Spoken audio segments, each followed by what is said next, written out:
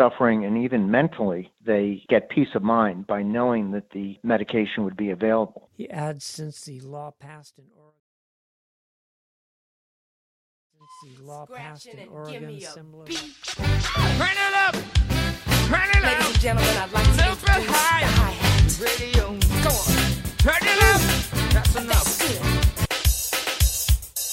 good. Now the tambourine. Right now. Woo! Yeah! DJ!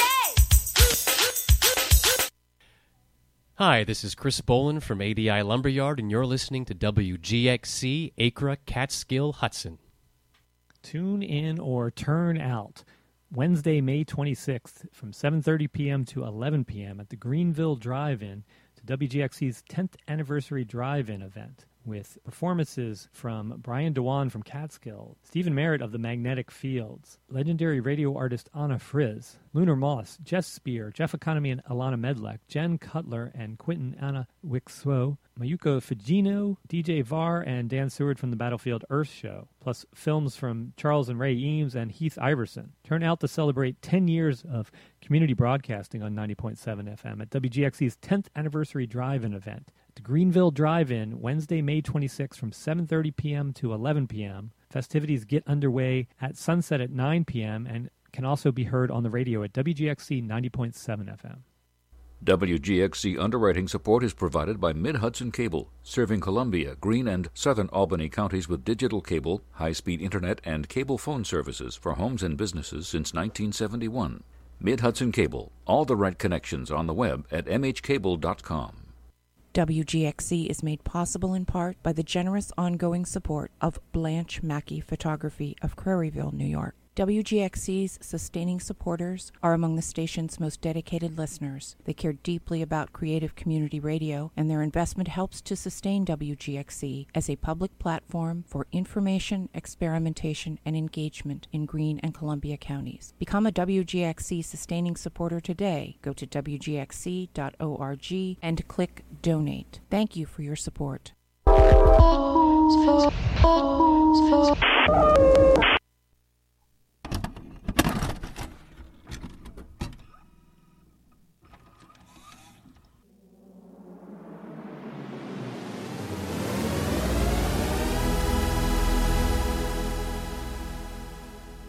Good evening. You're listening to Dim the Lights with Jenny and Amanda. And here we are. I'm Amanda. Hi, I'm Jenny. Oh, hey. Sorry, I threw that one on you. Oh, no. It was thrilling. And this is a show that airs on the second and fourth Tuesday of every month here on WGXC 90.7 FM, where Jenny and I have little chit chats about movies, and we always pick a theme. But before we get into the theme that we've picked for each episode, we ask each other what you've been watching lately. Jenny, what have you been watching lately? Specifically, if you've watched anything brand spanking new now that new movies are available widely to the public again. Oh, baby. I watched a fresh new movie, fresh to Netflix. And also fresh out. I watched The Woman in the Window. Oh, who is she? What's happening to her? And is this a movie that is from 2021, or was it completed earlier and then is just now being released because of COVID? It is indeed a 2021 movie. I'm not sure what its status would have been if the pandemic hadn't happened. It feels like it probably would have been a theater release. But because we are living in these strange times, it was a direct to Netflix release. But it stars Amy Adams and Gary Oldman's there too. And it's fresh on Netflix. Just came out, I want to say like a week or two ago. And yeah, it's based on a book. I have not read it. I did watch the movie. I would say it's fine. It's just another one of those. There are just so many of those. There's so many of those. So let me just give you like the very basic summary with no spoilers whatsoever. It's about Amy Adams, who is an agoraphobic woman who lives in this big, beautiful brownstone in New York City. and she is very terrified of the outside world, and you don't find out why until later in the movie. And she starts watching her neighbors through her windows, and gets a little bit too involved in their lives. It's like classic setup. Classic exactly. Setup. I love it. It's a little bit of a psychological thriller. It's very much in the genre of all these movies based on thriller books with girl and woman in the title, such as Woman on the Train and Gone Girl. Very much in that genre. But honestly, I would argue not great. It's not a great movie. But I think it's, if you're into that genre, get in there. It's directed, wildly. I watched it, and about 3/4 of the way through, I decided to Google it. And it's directed by Joe Wright, who I really like. And what else has Joe Wright done? So Joe Wright did, so here's the thing, is that I looked him up and then realized that I only like the first half of his catalog. The second half I'm not into. That's still a lot of a catalog. It's true. So he made Atonement. He made the movie Hannah from the early 2000s.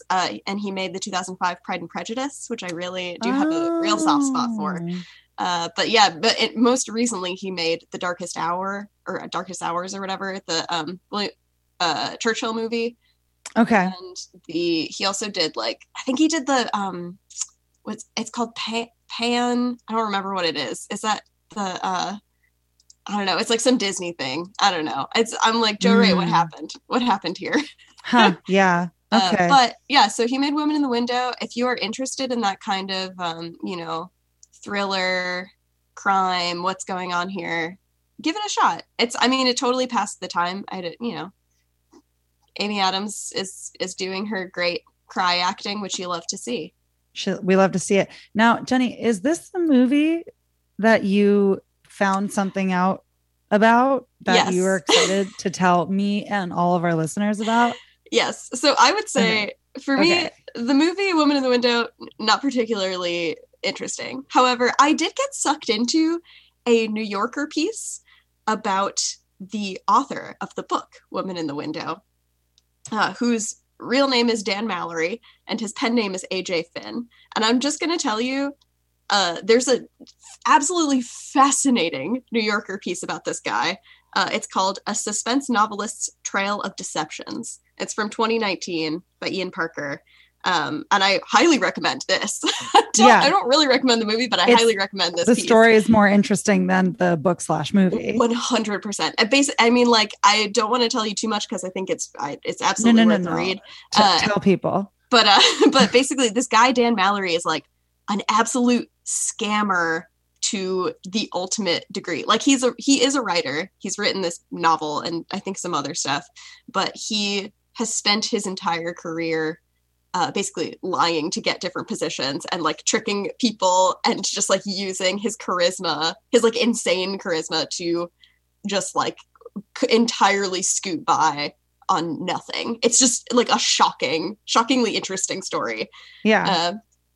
But yeah, there's also there's an audio version of this New Yorker piece. So if you'd like to just go for a drive and listen to this total lunatic's story, it's really interesting. An actual con man. Yeah, totally. Which is just lying to people and telling them that, lying about his resume and absolutely just basically he got into all these super prestigious publishing jobs by fully lying about everything that he has ever done and calling himself a double doctor because he claims to have had 2 doctorates when he has had 0. I love it. And it's so interesting to me. And he also, the other thing that I found really interesting about him is that he is really fascinated by The Talented Mr. Ripley and did do some graduate work on The Talented Mr. Ripley and Patricia Highsmith novels, but didn't finish them. And it's but he is Tom Ripley. He's doing the, absolute scam taking over of other people's identities. It's so fascinating. And then he became a suspense novelist also, just to really... it's kind of amazing. Yeah, so I definitely recommend it. This article. I know this is just a brief tangent from movies, an aside, a gentle non-movie aside. But it just led me to watching that movie. Led me to finding out this information about Dan Mallory and being absolutely sucked into this article. And definitely. Sometimes life is like the movies. It's true. Sometimes life is stranger than fiction, as they say. It's true. The only brand new movie that I can't say that I actually watched it, because I watched maybe the first 10 minutes of it. Truth be told, I didn't give it much of a chance. Maybe I'll go back and try to give it more of a chance. I'm talking about the brand new 2021 movie that's streaming right now on HBO Max. If you're a subscriber, it's Those Who Wish Me Dead, starring Angelina Jolie, directed by Taylor Sheridan. I don't know anything about the director. And the synopsis, basically, Angelina Jolie plays a forest firefighter whose position is in a fire watchtower, and she sees a lost boy in the woods, and she's trying to figure out who's after him and how to protect him, and piecing that all together. And I turned it off because the acting was really bad. And okay, I'm sorry, it was it just opened with Angelina Jolie, and she's like one of the boys, and the boys are all these very male model looking firefighters. And I just couldn't get into it because none of it felt like all of these hot people. She had really long hair too, which feels like maybe a fire safety issue. I don't know. It just felt very, I didn't like the look of it, and I didn't like how sexy they made everybody. It really took me out of it very fast, because it also wasn't trying to, at least from what I could tell, it wasn't necessarily trying to pin itself as like a super sexy action movie. Right. Totally. If I know I'm entering that world, okay, I'm entering that world. But it just felt a little, I couldn't get into it, but maybe I'll give it another try. That's Those Who Wish Me Dead. And it stars Angelina Jolie, and it's available on HBO Max, but it is also out in theaters. And that's that. I did watch another movie though that I want to tell you about. Yeah, please do. It's not new. That's okay. But this is what I watched lately. And I maybe you've seen it because it stars somebody that you love very, very much. It stars Mads Mikkelsen. Oh. And it's a movie from 2012 called The Hunt. Yes, I have seen The Hunt. Oh my God. Yeah. It was so depressing. It's really sad. Oh, sad. It's a really brutal movie.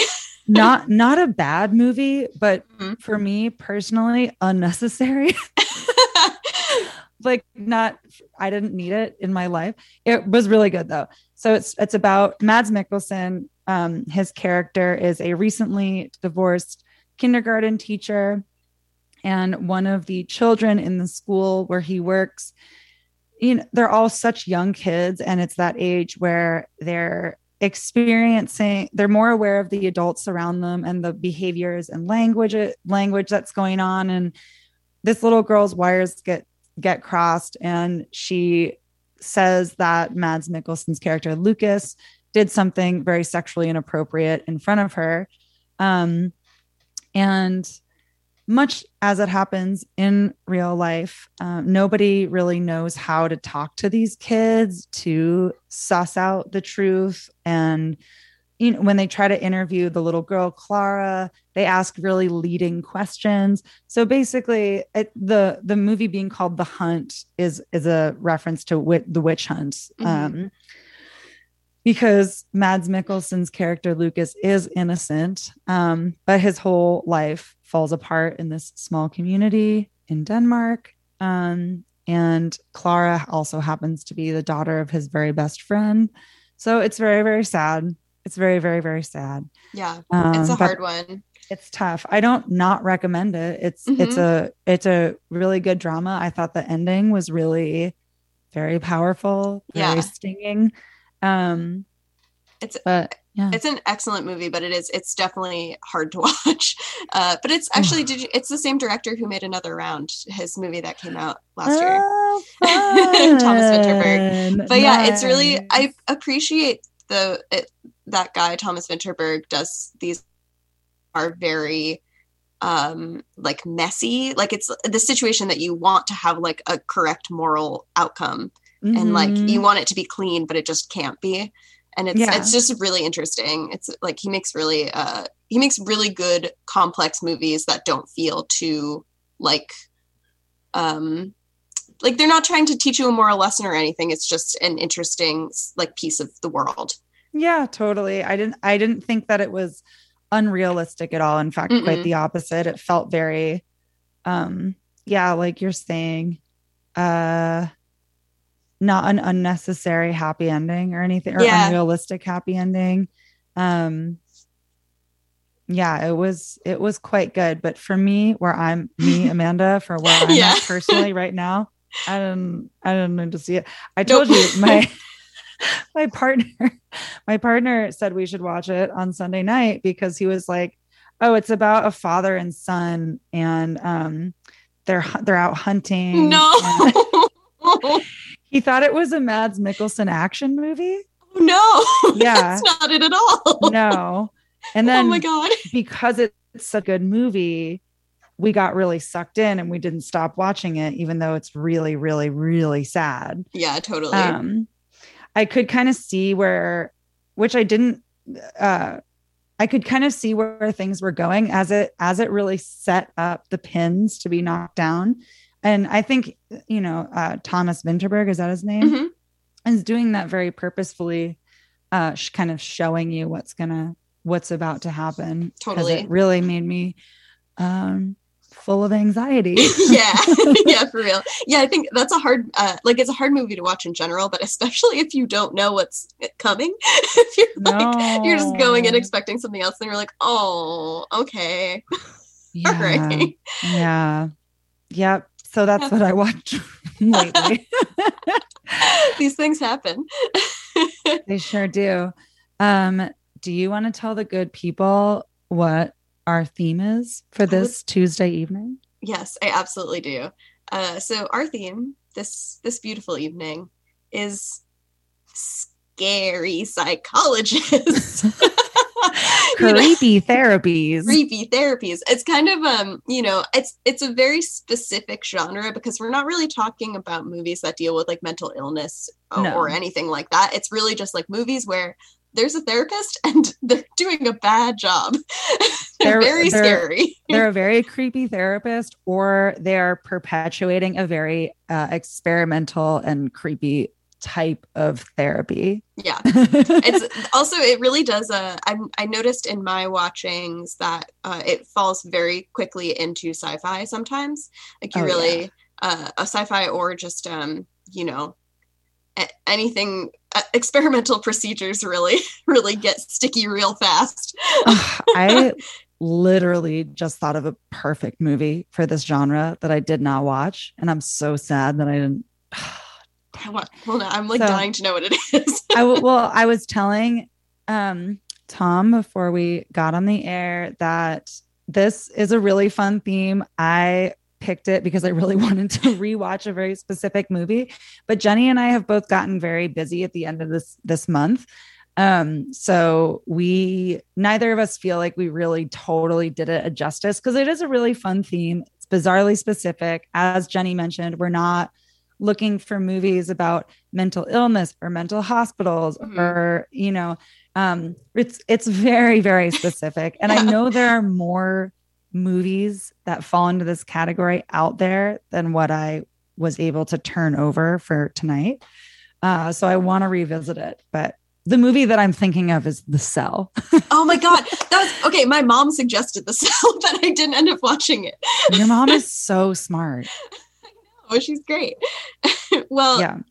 Should we open up the door and peek in with The Brood? Because we did both watch it. I would love to. The Brood is the movie that I wanted to watch.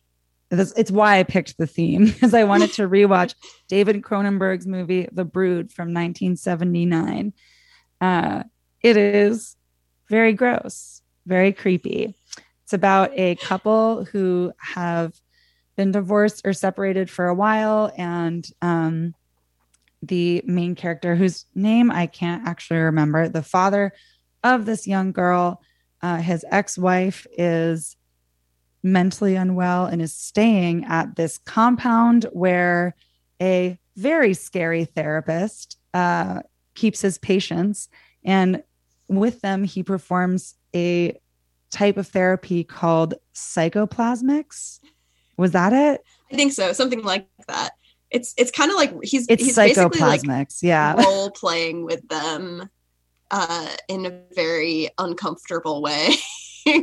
Yeah, exactly. Yeah. His type of therapy called psychoplasmics, essentially, it's hardcore therapy where he and the patient role play, but also through these interactions, the patients develop physical manifestations of their trauma, like on their bodies. Mm-hmm. Yeah. That's what psychoplasmics is. And so the main character's ex-wife is living on this compound, and very, very strange things are happening to her and her body. Oliver Reed plays the psychiatrist. I love him very much. Oliver Reed, who you may remember from when we talked about The Devils a couple episodes ago. Yes. Controversial, problematic in his time actor, Oliver Reed, whom I love. I love his work very much. Jenny, what did you think about this movie? I really enjoyed it. I liked the Brood a lot. Yeah.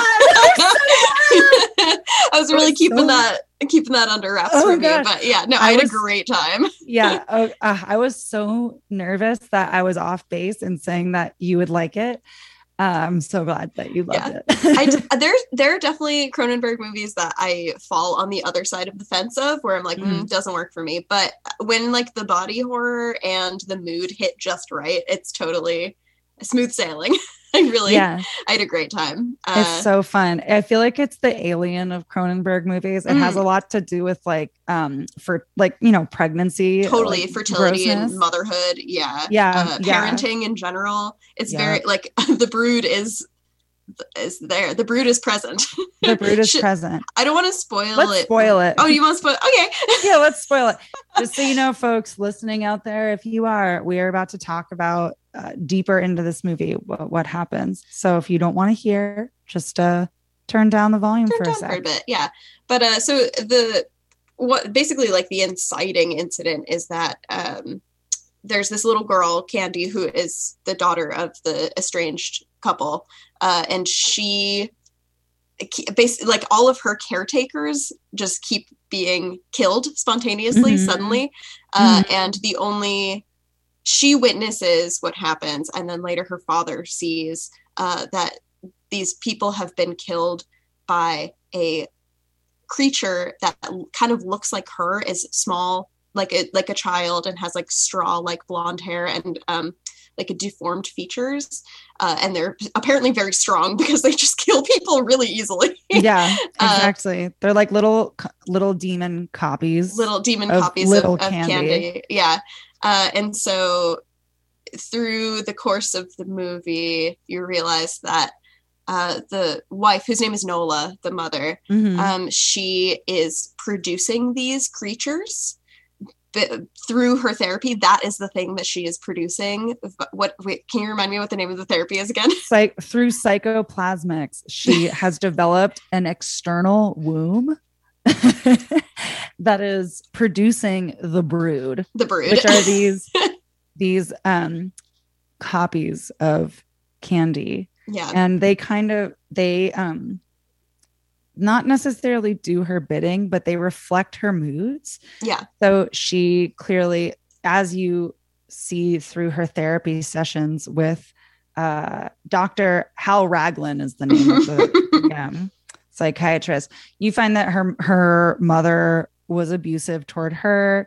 And after that session, her mother, Candy's grandmother, gets killed by one of the brood. So basically, whoever Nola is kind of bringing up in her trauma, the brood goes after, takes care of. Or bringing up in her sessions rather. Yeah, exactly. She's like exercising her feelings while also getting rid of the sources of those feelings. But it's really fun. I really enjoyed, there's a scene pretty near the end where her husband witnesses this outer womb, and she gives birth to one of them and then starts licking the blood off of them. It's so brutal and so great. It's so good. I will say that, there's a lot of fun scenes in this movie, but it is one of those movies that I don't think I'm alone in saying or thinking that there's an iconic scene closer to the end. One shot where, like Jenny's saying, the father, whose character's name is Frank, I think. I think it's Frank. He finally finds her on the compound, and the whole time she's been wearing this white loose garment, and she opens the white garment to reveal this disgusting external sack. So gross. Very fleshy, very horrible. But it was really fun. I really enjoyed The Brood. I'm so glad. It's like, it's just it's great when you watch a movie that is pretty gnarly but also very entertaining. It's just really had a great time. It's really entertaining. Also, another visual detail that I love that really takes a front seat is this is all taking place during the winter, and Candy, the little girl, is wearing a classic kind of toddler snowsuit. It's very cute, and it's the 70s, so it's like a colorful one piece, bright red, and all of the Brood also have little snowsuits, and all of them in these little hooded snowsuits is a real image to me. It's really great. I was thinking a lot about, actually, I mean, it's a totally different movie tonally and structurally, but Don't Look Now. I was thinking a lot about the little girl in the red coat in that, and how I was like, this also, like, the seeing Candy and one of the Brood, like, they were both wearing a bright red, like, winter coat with like a bright red hat, and it was really similar of like the mistaken identity of like the person in the red jacket. And I was like, interesting. Wow. Iconic garments in unsettling thrillers. That's another good theme for us. Iconic garments. For real. Wow. Well, I'm so glad that you love The Brood. If anybody out there is interested in watching The Brood, we do highly recommend it. It's on HBO Max if you're subscribed, and it looks like it's also for rent on Amazon Prime, Apple TV, yada yada. So please check out The Brood. It's a total blast. Really delightful.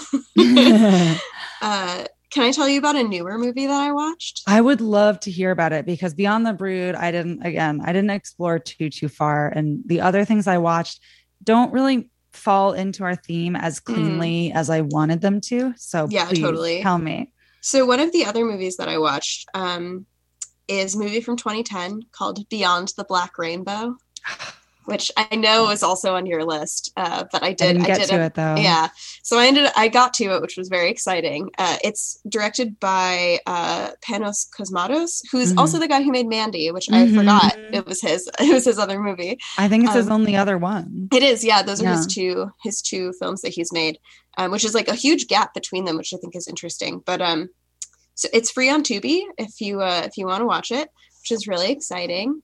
Let's see. It looks like I lost Amanda, actually. I think I'm all by myself here. So I'm going to keep talking and hopefully she will return to us. But I'm just going to tell you a little bit about Beyond the Black Rainbow.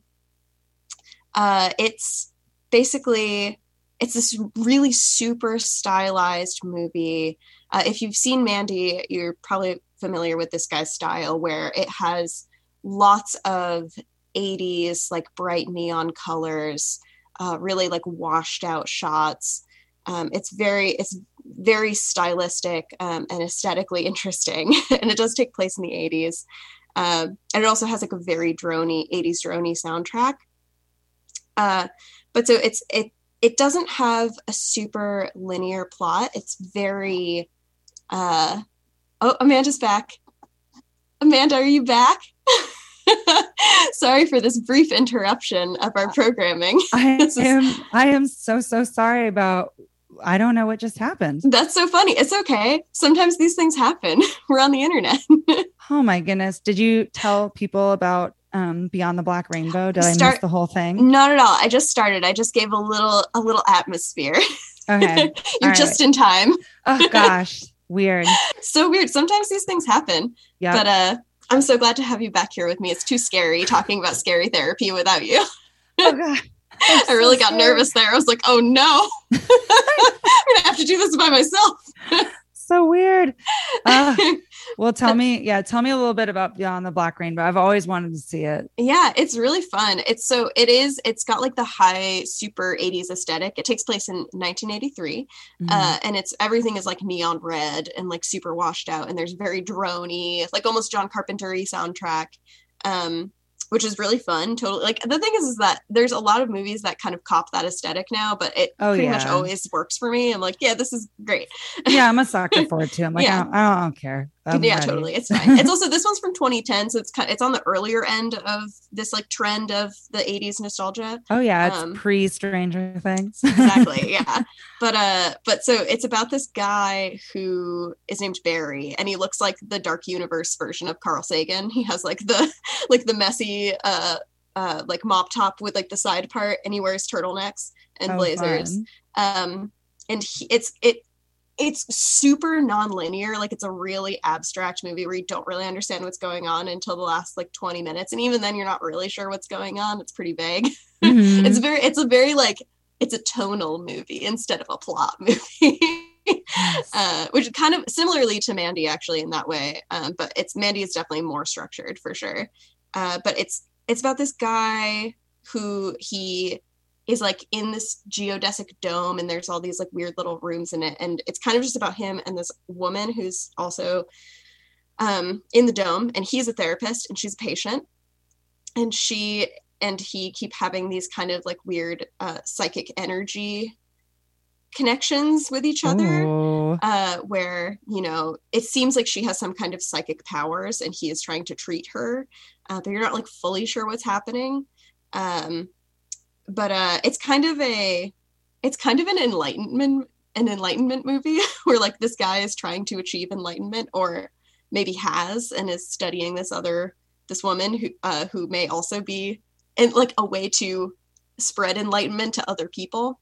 Oh. But it's very abstract and very like, we're not talking about the practicality of that, but there's like a scene where it implies that he's like slammed his third eye wide open and then immediately regrets it because everything's terrible. Oh, fun. You know, one of those. Yeah. Yeah, it's very mysterious. It's not it's really like psychedelic and kind of drippy. It's really slow, so I would recommend, if you're gonna watch it, like put your phone in the other room and have like something to do with your hands, because I really enjoyed watching it. Like the atmosphere is totally enjoyable and interesting, but it's not even a very long movie, but it still felt, I was like, yeah, okay, here we are. More drips in this scene.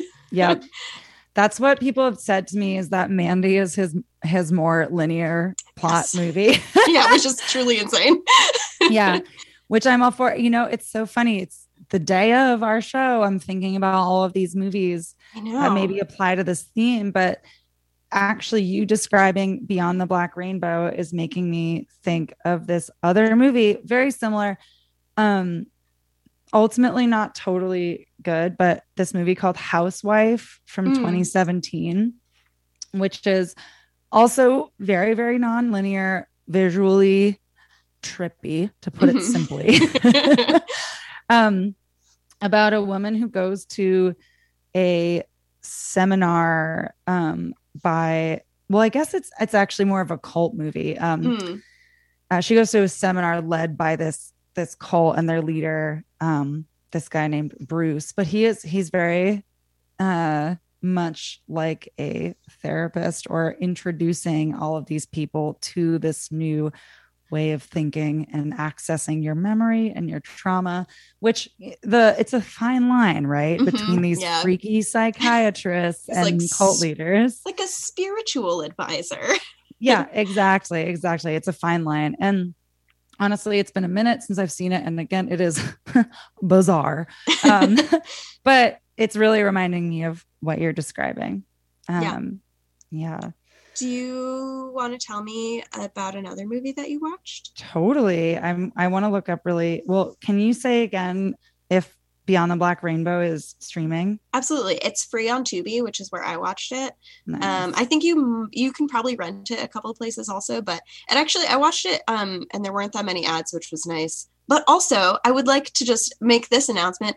Tubi is, in my opinion now, the best streaming service for watching the credits of a movie, because every other streaming service, when you try to watch the credits, it just like minimizes it, or it sends them away all of a sudden and they're gone and you can never get them back. It's so annoying. It drives me nuts because I love watching the credits, even if I'm not really reading them. I find it to be a really great way to unwind from watching a movie, to like just let it keep going, and like you get the soundtrack coming back, and it's just that's one of the things I miss the most about watching movies in the theater, and I'm looking forward to the most, is just like sitting through the entire credits and nobody interrupting me. But it drives me crazy when you're watching something on streaming and you're trying to watch the credits and they just go away and you're like, yeah, come on, man. It's really lame. Watching the credits is an extremely pleasurable part of the ritual of watching a movie. And then also, quite simply, there are often people that there's information in the credits that I would like to know. Absolutely. And so Tubi, I really props to Tubi. It just played them all the way through, didn't interrupt it. It just played, and then it was over, and then the movie was done, and I was like, thanks, Tubi. Yes. Housewife is the movie I mentioned in relation to Beyond the Black Rainbow, is streaming on Amazon if you have, and it's free, I guess, if you have a subscription. And I did want to say that it's by the director Can Evernal, who is a Turkish director. And he did a movie that some of you maybe are familiar with called Baskin, which is a Turkish language film. And it's really, really, really scary and upsetting, visually upsetting. But if you're into that kind of thing, you might have seen it. It's really good. But, oh my gosh, I still haven't seen Baskin, but it's been on my list. I got to. It's really good. And so Housewife was his English language. I think maybe his first English language film. Don't quote me on that, but it was very, very, very bizarre. Another very, very creepy therapist, which I thought of last minute. So another movie that I watched that I had thought of ahead of time, which again does not fall into the category as neatly and perfectly as The Brood, was 1990s Nightbreed, directed and written and based on a short story by Clive Barker. And it's not so much about scary therapy, it's about a scary therapist, because good old David Cronenberg, he's back, baby, but this time in front of the camera.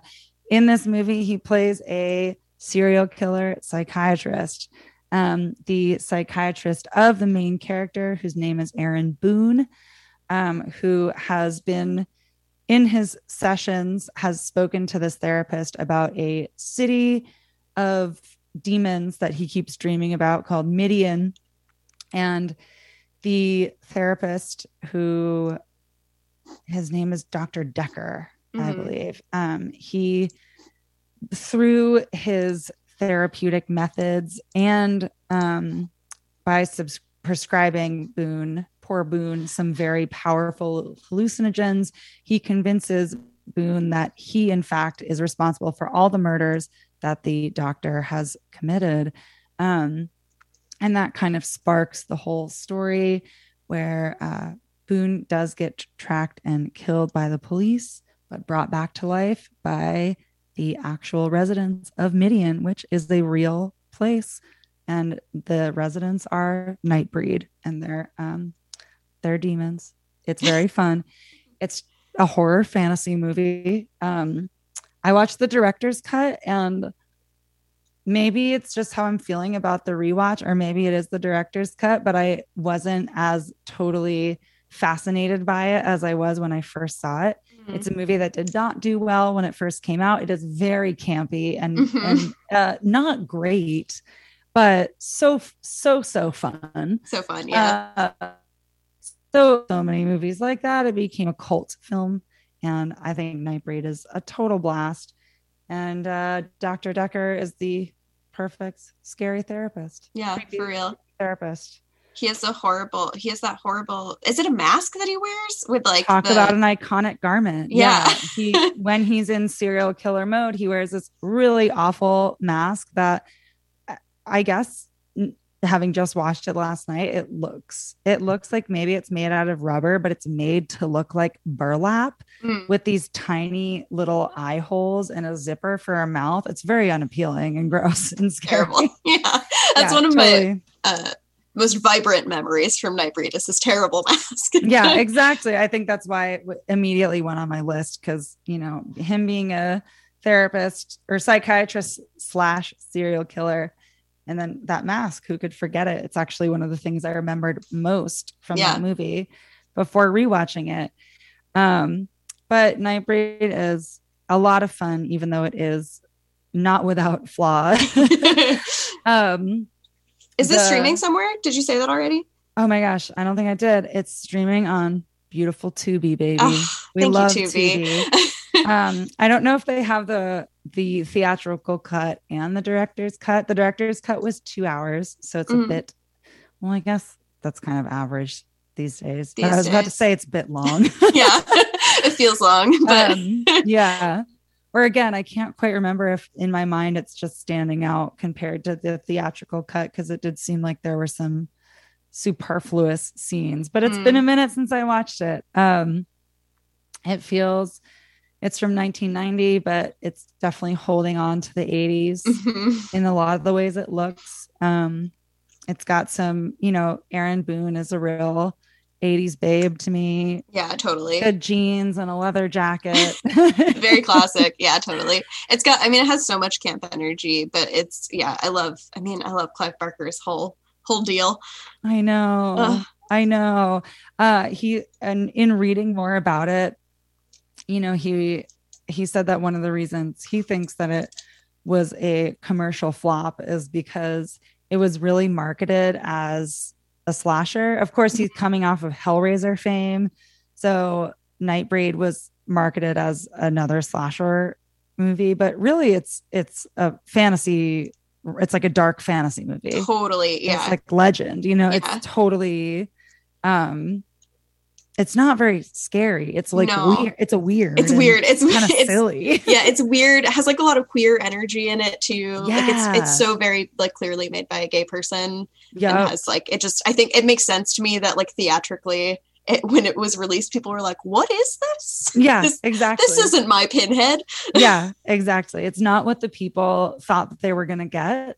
But there were people out there who were like, ooh, I know. Yes. I see this. This is for me. This is for me. Yeah. This was made for me. So it is too bad too that it wasn't marketed the way that Clive Barker wanted it to be. Yeah. People did not know what they were getting. But again, it was quickly developed a cult following. So all good. Yeah. Nightbreed goes down in history lovingly. Yeah. Nightbreed will be with us. Exactly. So unfortunately, I don't have too much to say about that. It's one that we've both seen, and there's just a scary therapist in it. That's why I want to do this theme again, because I didn't think about these movies enough. There are more, but it's hard to pin them down because you can't just Google it. I tried. We both tried, and all of these articles pop up about either movies about mental hospitals or how watching scary movies can be therapeutically beneficial. Yeah. Or movies just with therapists in them at all. And it's like, well, okay. I mean, like Good Will Hunting's great, but it's not really what we're looking for. He's not creepy. No. Yeah, exactly. I think one of the article headlines that popped up when I tried to Google it was 11 movies that psychiatrists might find intriguing. Oh my God. Yes, exactly. Yeah. So it really pulls up a lot of psychological horrors, but that's such a massive category and so not what we're looking at. Yeah. But so we'll come back with a squeakquel, just like we always say we will, for another round of scary therapy. But I did take a chance on a movie that I wasn't sure if it was going to have a scary psychologist in it, and it turned out that it did. Tell me. And so I'm really excited to tell you about it. So it's this movie that it's been on my watch list for a while, but I can't remember why I added it. And then I just happened, I think it like came up in some list that was just like psychological thrillers. And I was like, oh, maybe, and gave it a whirl. But it's a movie from 1997 called Cure. And it's really good. I really liked it. It's a Japanese movie. It's directed by Kiyoshi Kurosawa, not related to Akira Kurosawa. It says that in the Wikipedia page for him. But it's a crime thriller, but it is also has some real horror movie elements to it. And I watched the first half last night and then had to go to bed because I wasn't paying close enough attention. And was very sleepy. And so I finished it today. And I was actually, when we started, I told this to Amanda when we started, but like my heart was still kind of pounding when we started doing the show. Because it really got me just in like like the thriller kind of way. But so it follows this detective named Takaba, who is investigating a murder. Basically, they find this body of a sex worker who has been I think she's been strangled, and then her throat has been slashed with a deep X basically across her entire upper torso. And so they're trying to figure out what happened. The guy who did it, who'd killed her, is with her and is like, I don't know what happened. Like, I did this, but I don't know why. I don't know what happened to me. And so you're following this story of this detective who is finding these bodies. So there's this woman, and then there's another person where it's the exact same thing. They've been killed, but then after they're dead, an X has been slashed into their body. And so while that story is happening, you also are following this young man who seems very confused and doesn't remember who he is or what he's doing, and keeps interacting with all these different strangers who find him. So he meets this guy on the beach, and he like takes him home to like give him some water, and is like, hey, are you okay? And the guy who he finds, who's the very confused guy, just keeps kind of answering his questions really obliquely, and then asking him a lot of really weird questions. And then basically the next murder you witness, or the next body that the detective finds, is that guy's wife. Oh, wow. And so you basically have these two parallel plot lines running, where you keep seeing this mysterious young man who's very confused interact with people, and then that person ends up killing somebody. Wow. And the movie is it's absolutely worth watching. This isn't really a spoiler, because it's just kind of the whole movie has a lot of things that are happening in it. But the killer, this young confused man, is actually a former psychology student. So he's not exactly a therapist, but he's using his psychology training to use post-hypnotic suggestion to convince people to kill their just a person near them. It doesn't even have to be a person that they love. And so this detective is trying to figure out what's happening while this is continuing to happen. And it's just so, oh my God, it's a great movie. My summary's kind of really bad because I'm still recovering from it. The definition of scary psychiatry. Oh my God, it's so great. Because also, like, the other thing about it is that this guy who I believe his name is Mamiya, I think. Yeah, Mamiya. He the killer, or like the therapy guy, the therapist, the psychology student. He is so, like, he feels so dangerous, because all you need to do is be in a room with him, and then suddenly and there's also this really great the movie is it is really linear. It like makes a lot of sense, but there are these occasional scenes where, you know, you're in somebody's perspective, like the detective's perspective, and he sees something that isn't there.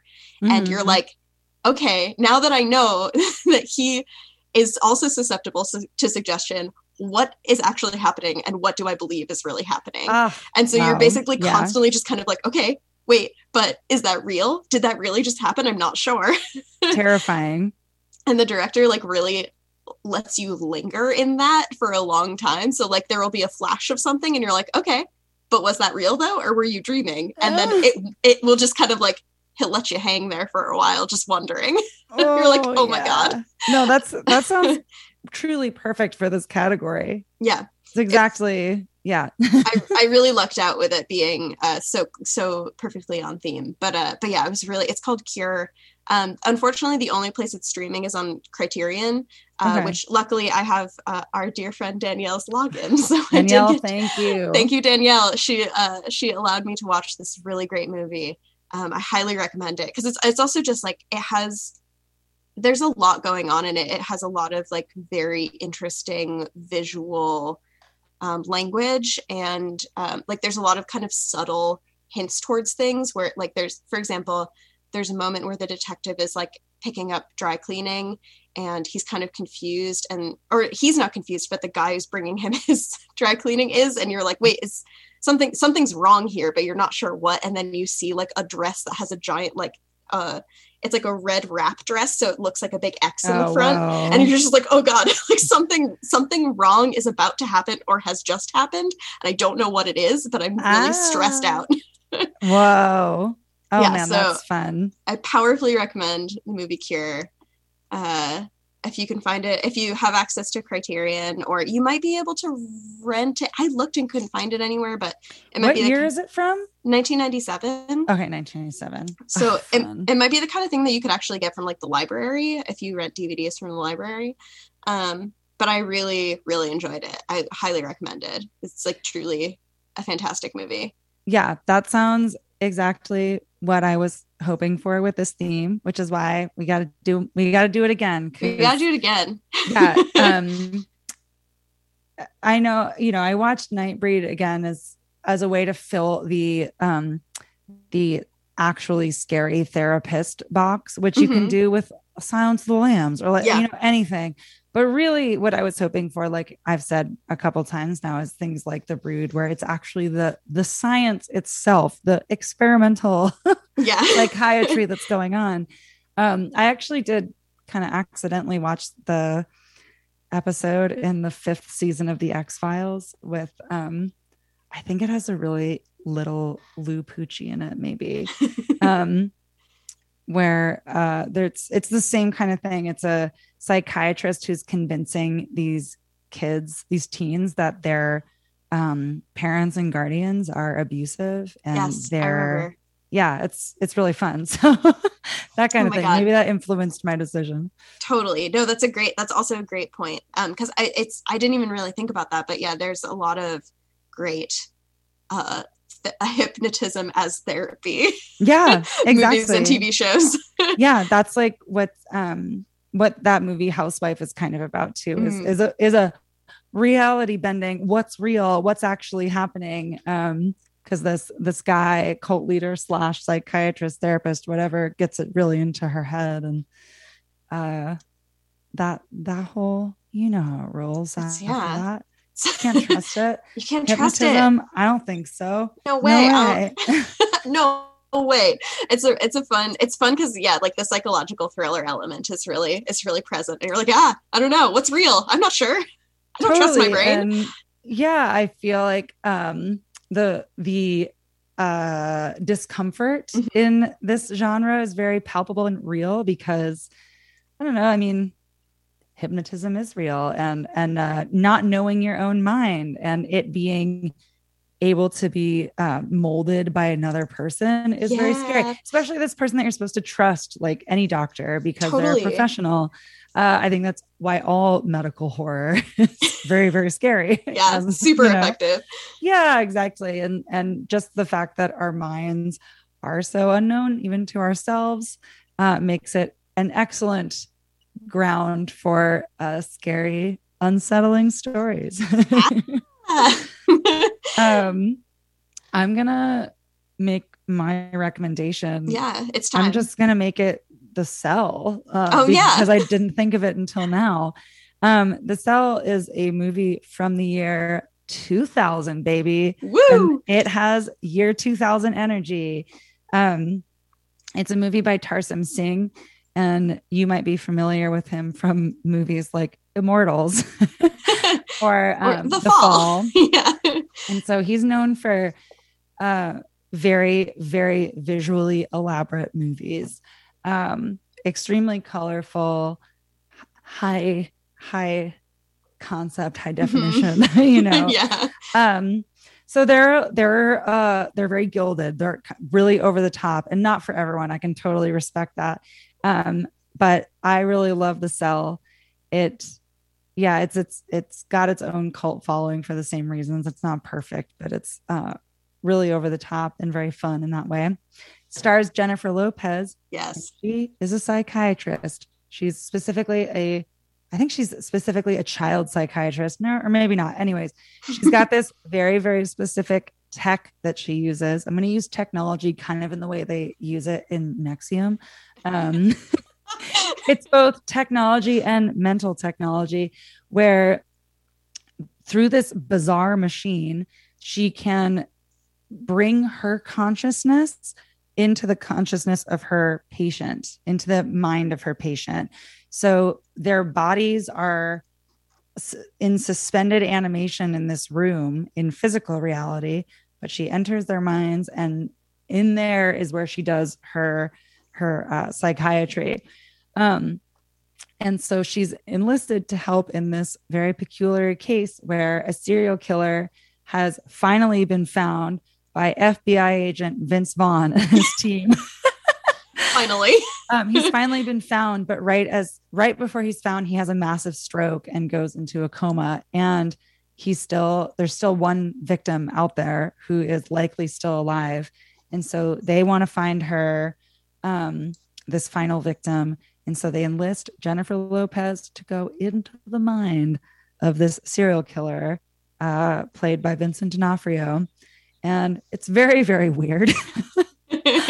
I remember being very, there's a lot of mystique around this movie as a kid because I wasn't allowed to see it. The cover was very creepy because the suits that Jennifer Lopez and whatever patient she's working with have to go into are very weird looking. They kind of look like raw muscle. It's very gross. Anyways, it's a great scary psychiatry movie that I didn't think of until the last minute. Very much in theme, I think. Yeah, so for sure. I recommend The Cell. It's also streaming on Tubi. Go check it out, folks. It's really weird. I've still never seen The Cell, but I love The Fall, and you have told me more than once that I would probably really enjoy The Cell. So yeah, I'm going to take this suggestion. I think that you would, and she's not a scary psychologist. She's a great psychologist. Jennifer Lopez's character. In a scary situation. And the psychiatry is weird and scary. God, I love that. Yep. Jenny, do you have any recommendations or things that you're looking forward to? I do. I have a thing that I'm looking forward to. It's entirely unrelated to therapy in any way or scary things. Perfect. So as I'm sure, Amanda's gone again, but I'm just going to tell you about it. I'm looking forward to The Green Knight, which is a Dev Patel movie that's coming out this summer. But what you can watch right now, if you're waiting like me for a great movie, is The Personal History of David Copperfield, a different Dev Patel movie that I haven't seen yet, that's currently streaming on HBO. And I'm really excited to watch it. Amanda, I think she's back now. I got her again, which is so exciting. But it's on HBO, so you can watch it if you are also waiting for the summer of Dev Patel like I am. It's supposed to be very funny and sweet, and I'm psyched to see it.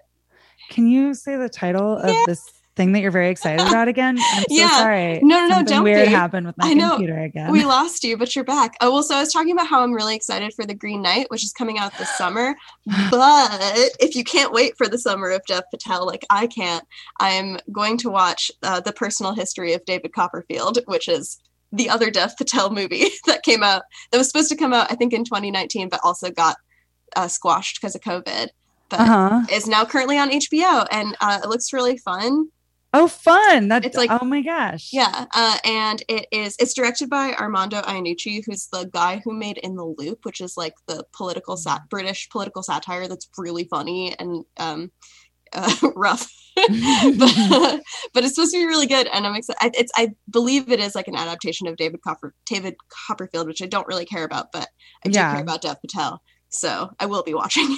Oh, awesome. I'm so excited for the Green Knight. So that's a great looking forward to suggestion. It's coming for us. Yeah. Awesome. I'm glad that that's on HBO right now and I don't have to wait even a day. Yeah. You can watch it immediately as soon as we're done here, which will be very soon. Exactly. It is sadly time to say goodbye. This has been Dim the Lights with Jenny and Amanda. We are on social media and would love you to reach out. We're at Dim the Lights with Jenny and Amanda on Instagram. We'll be announcing our